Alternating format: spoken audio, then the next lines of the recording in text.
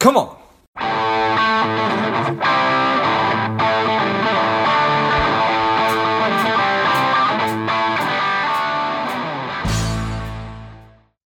Welcome to Lifeblood. This is George G, and the time is right. Welcome to today's guest, the strong and powerful Ty Morgan. Ty, are you ready to do this? Yes, sir. Let's do it. Let's go. Ty is the director of Silent Guardian Angels, Inc. He is the founder of Infinite Planning, Inc. He is a financial freedom advocate. I'm excited to have you on. Ty, tell us a little bit about your personal life, some more about your work, and why you do what you do. Yeah, absolutely, George. Thank you so much for having me on. It's a pleasure to be here. And I guess I can tell you a little bit about my background and backstory. I was raised in a small town in Alabama called Nanafly, Alabama, with about 94 people there.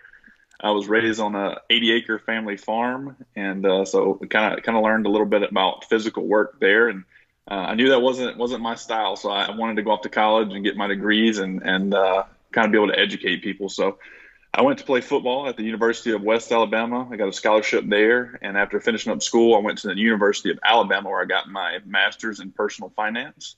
Then after that, I got a good corporate job with Aldi and relocated down to Tampa, Florida. We've been here for 3 years, and it's great living in sunny Florida. And we have 2 children, and we're here today because God has blessed us, and we've been through some adverse times, and we can share that a little bit later on. And that's kind of why I do what I do with my work. That's a little bit about my background. Nice. So a town of 94 people on an 80-acre farm. What was on the farm? Yeah, so we just had it was my grandfather's farm. I was passed down to him. He ran cattle, so he did about 40 to 80 heads of cattle, and then we'd simultaneously raise pigs, chickens. Just kind of a self-service farm. And then he had about 3 to 4 gardens at any given time that he would just grow and be able to feed the family instead of going to Walmart. He was Walmart. So yeah, pretty cool stuff growing up. For sure. When you're, and I apologize for asking you a bunch of questions about this, is it a function of, we're already doing this, why not throw some pigs in? Why not throw some chickens in there? Yeah, I mean, I guess I've never really asked him his thought process. He's just a self-sufficient man. I mean, anything that was on his farm, he pretty much built by hand himself. So I think, if he wanted chicken for dinner, I guess he was going to raise the chickens. If he wanted pork for dinner, why not? So it gave him options. So yeah, instead of just running to the grocery store, he had it on the farm. Options are good. So, well, I know that the situation that caused you to start your nonprofit is a pretty scary and awful event. So if you don't mind sharing that, I'd love to hear that story. Yeah, absolutely. So Infinite Planning was founded actually due to my grandfather too. He was actually at the age of 64, still working for money outside of his farm to be able to take my grandma on vacation. He was injured while cutting down trees. And so, I had my master's in personal finance. I was working a corporate job. And I said, what, if I can prevent other families from, financial illiteracy incidents, I'll do that. So I founded Infinite Planning and began working on that. And we got that up and running and became a financial coach using Infinite Planning. And as I was going through and creating that business, we got pregnant with our second child, Brayson. And Brayson, at about 3 or 4 months in utero, got diagnosed with bilateral renal agenesis. And what that means in common language, because I didn't know what it means at first, was complete absence of kidneys and the bladder. And why that's important is because in utero, the kidneys produce urine, which is the amniotic fluid in utero, and babies swallow the amniotic fluid, and that develops their lungs and helps everything develop. So because he didn't have kidneys, he wasn't able to produce the amniotic fluid, and that is a 0% survival rate. And so before 2020, there was no possibility for these children to live, but there's actually a new trial created in 2020 called the RAFT trial. And that was at a couple locations throughout the U.S., and we had to go through a lot of testing, but we were able to get accepted. And we moved to Baltimore, Maryland at Johns Hopkins, and my wife underwent 25 amnio infusions. And what that means is they got a needle about 7 or 8 inches long.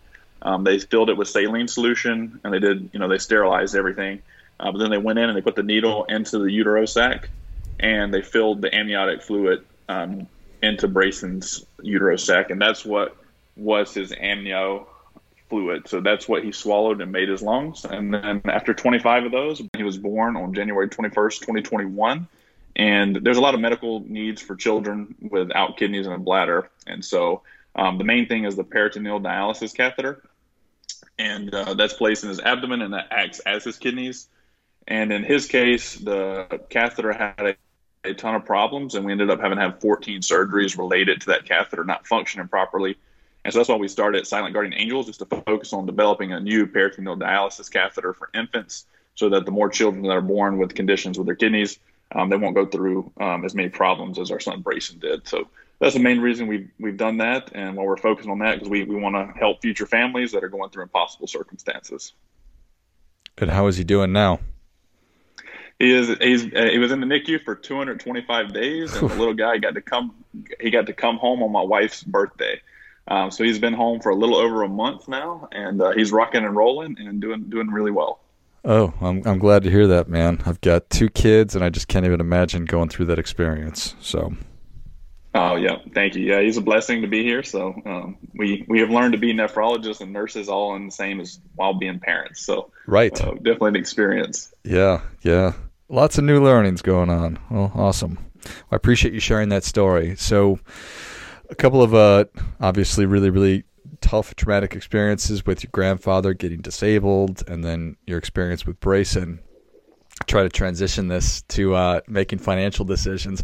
Why do you think it is that we as human beings aren't very good at proactively making good financial decisions? It takes like a hitting rock bottom or a bad event to actually spring us into sort of waking us up.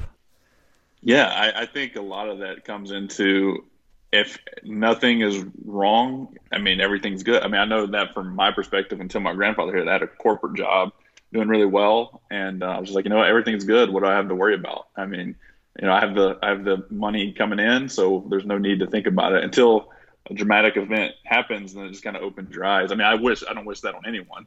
But just proactive, I think it takes more work. And that's a lot of the problem, which a lot of it is not actual work. It could be, you know, and maybe we look at it the wrong way. If we do it right, it's fun. If you do financial literacy right. Yeah, and really, really anything from a make myself better standpoint. You have an athletic background. You look like you're still a pretty athletic guy. There's something about you that motivates you to do the things you need to from a nutrition and an exercise standpoint, right? Right, yeah, absolutely. So I've just kind of naturally always been motivated to try to be good and take care of myself, because I know if I'm not taking care of myself, you know, I can't function at a high level. So that's just something that's in me, and that's personal. I'm not a nutritionist or exercise coach by any means, but I do try to take care of myself. Yeah, no, I appreciate that, and I think that's kind of an important thing right there, right? Like, you don't need to be an expert in these things. You just need to have a little bit of guidance and understand, okay, here's the things I need to be doing on a consistent basis, and then maybe a little bit of support to get going, and then to keep it going. And when it comes to you helping people with their finances, it's probably not dissimilar, right? Is it a function of helping people to sort of cut through a lot of the noise and finally make decisions about things and get started? How do you think about that? Yeah, so that's a good point. And a lot of it comes down to, are people willing to open their mind and hear things differently? And it's also, there's no, like, when I go to help someone, there's no, like, you know, cookie cutter XYZ. These are steps you need to take. There are steps in different areas of someone's life you need to take, but most of it's kind of like, okay, where do you want to be in life and why? And then helping them get to those steps and making sure they're on the right track that has certainty involved in the plan. So that's kind of a big thing for people is certainty. So I know, you know, with my job, I thought there was a lot of certainty in that, you know, as a corporate position, but then the condition with my son comes along and the corporation wasn't able to transfer me. So if I had not started working on my businesses beforehand, I wouldn't be able to financially support one. And I would just always tell people to be aware, you know, where you want and how you get there, and find someone nutritionist or an exercise coach that I work with to make sure that I'm on track. So it's always good to have a coach in your life. Yeah, for sure. So this notion of certainty, I totally agree. I think that's something that we all definitely want. How do we find that with our finances? Yeah, so one thing that I stumbled upon so I got my master's in personal finance, did the whole CFP course, and that's what my master's is in. And I just didn't like the idea of retirement plans and all of that. So I looked into outside of Wall Street means, and I stumbled across the infinite banking concept, and that's one of the main pillars that I teach on. And the infinite banking concept is with a specially designed whole life insurance policy. And the reason I say it's certain is because it has a column that is guaranteed in those illustrations. And that's designed by actuaries. And if you look at actuarial math, 99.9% of the time, they're going to be spot on. And if a policy is designed right throughout the course of its life, for every dollar you put in, you're going to get $1.10 back to use down the road. And also, because it's a life insurance policy, there's the added benefit of death benefit. Throughout your life, you're protected and you're building your own banking systems with that policy. And every dollar that you put in certain is guaranteed to be in that policy. So that's a big thing with certainty in finance for me personally. Yeah, I appreciate that. I don't think I've ever heard anybody put it quite that way. For every dollar you put in, you get $1.10 back. Yeah, so that's with a specially designed policy. It's not, you can't go to like State Farm and just say, hey, I want to do a whole life insurance policy. It's not the way it works. It has to be someone that's trained and knows how to design them because there's some intricate details that need to be set up there on those policies. Got it. But that is the expectation, for lack of a better term, or the certainty of it, that if I put in, $100, I'll get $110 back at some point down the road. Yep. Yes, sir. That's exactly right. And how do you think about time horizon with a policy like that?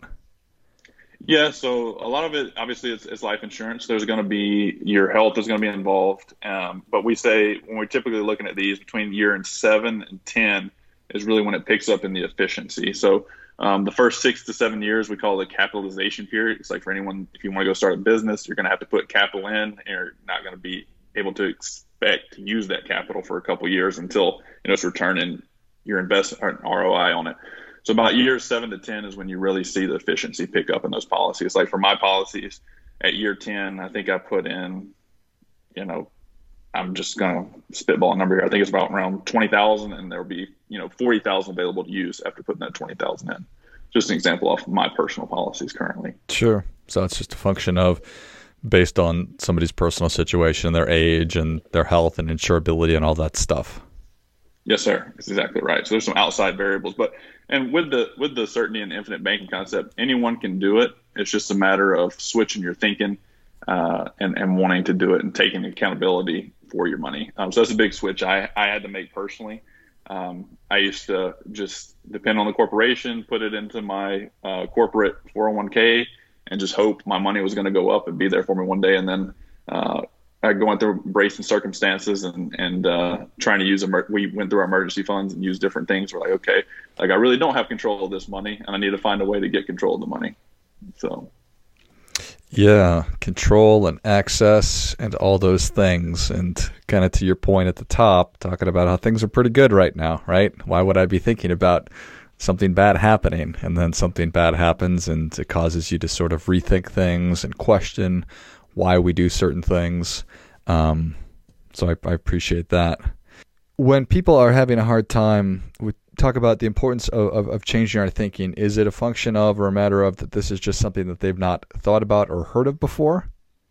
Yeah, that could be it. So I know for me, I had never heard of it until I got introduced to it. And then it actually took about 6 months of action between reading, studying, and doing different things to open my mind to it, because I was really closed off to it at first. So the first thing is, getting it out into people's hands. And the second thing, it does require action on your part. So you have to be willing to take the action to be able to learn it and open your mind as well. So that's what I would say to that point. Nice. I appreciate that. Well, Ty, the people are ready for your difference-making tip. What do you have for them? Yeah, absolutely. So I would say the difference making tip I would recommend is to not give up on anything. And especially going through our circumstances, is to never give up. And you can push through anything if you just put your mind to it. Well, I think that is great stuff. That definitely gets it. Come on. Come on. Don't give up. You can make it through just about anything. And in your case, I can't imagine doing anything that was probably more difficult. So, amen on that, man. Yes, sir. I appreciate it. I appreciate you coming on. Where can people learn more about you? How can they engage with you? Yeah, absolutely. So we have two different websites for financial coaching. It's infiniteplanning.org. You can go to schedule a call there. Or also we have our nonprofit, silentguardianangels.com. If you know of someone that needs assistance or you yourself need assistance during an impossible circumstance, the team and I are ready and available to serve you. So just let us know. Excellent. Well, if you enjoyed this as much as I did, show Ty your appreciation and share today's show with a friend who also appreciates good ideas. Go to infiniteplanning.org and silentguardianangels.com. Is that right? Yes, sir. That's correct. Perfect. Well, thanks again, Ty. Thank you so much, George. It's a pleasure. And until next time, keep fighting the good fight, as we are all in this together.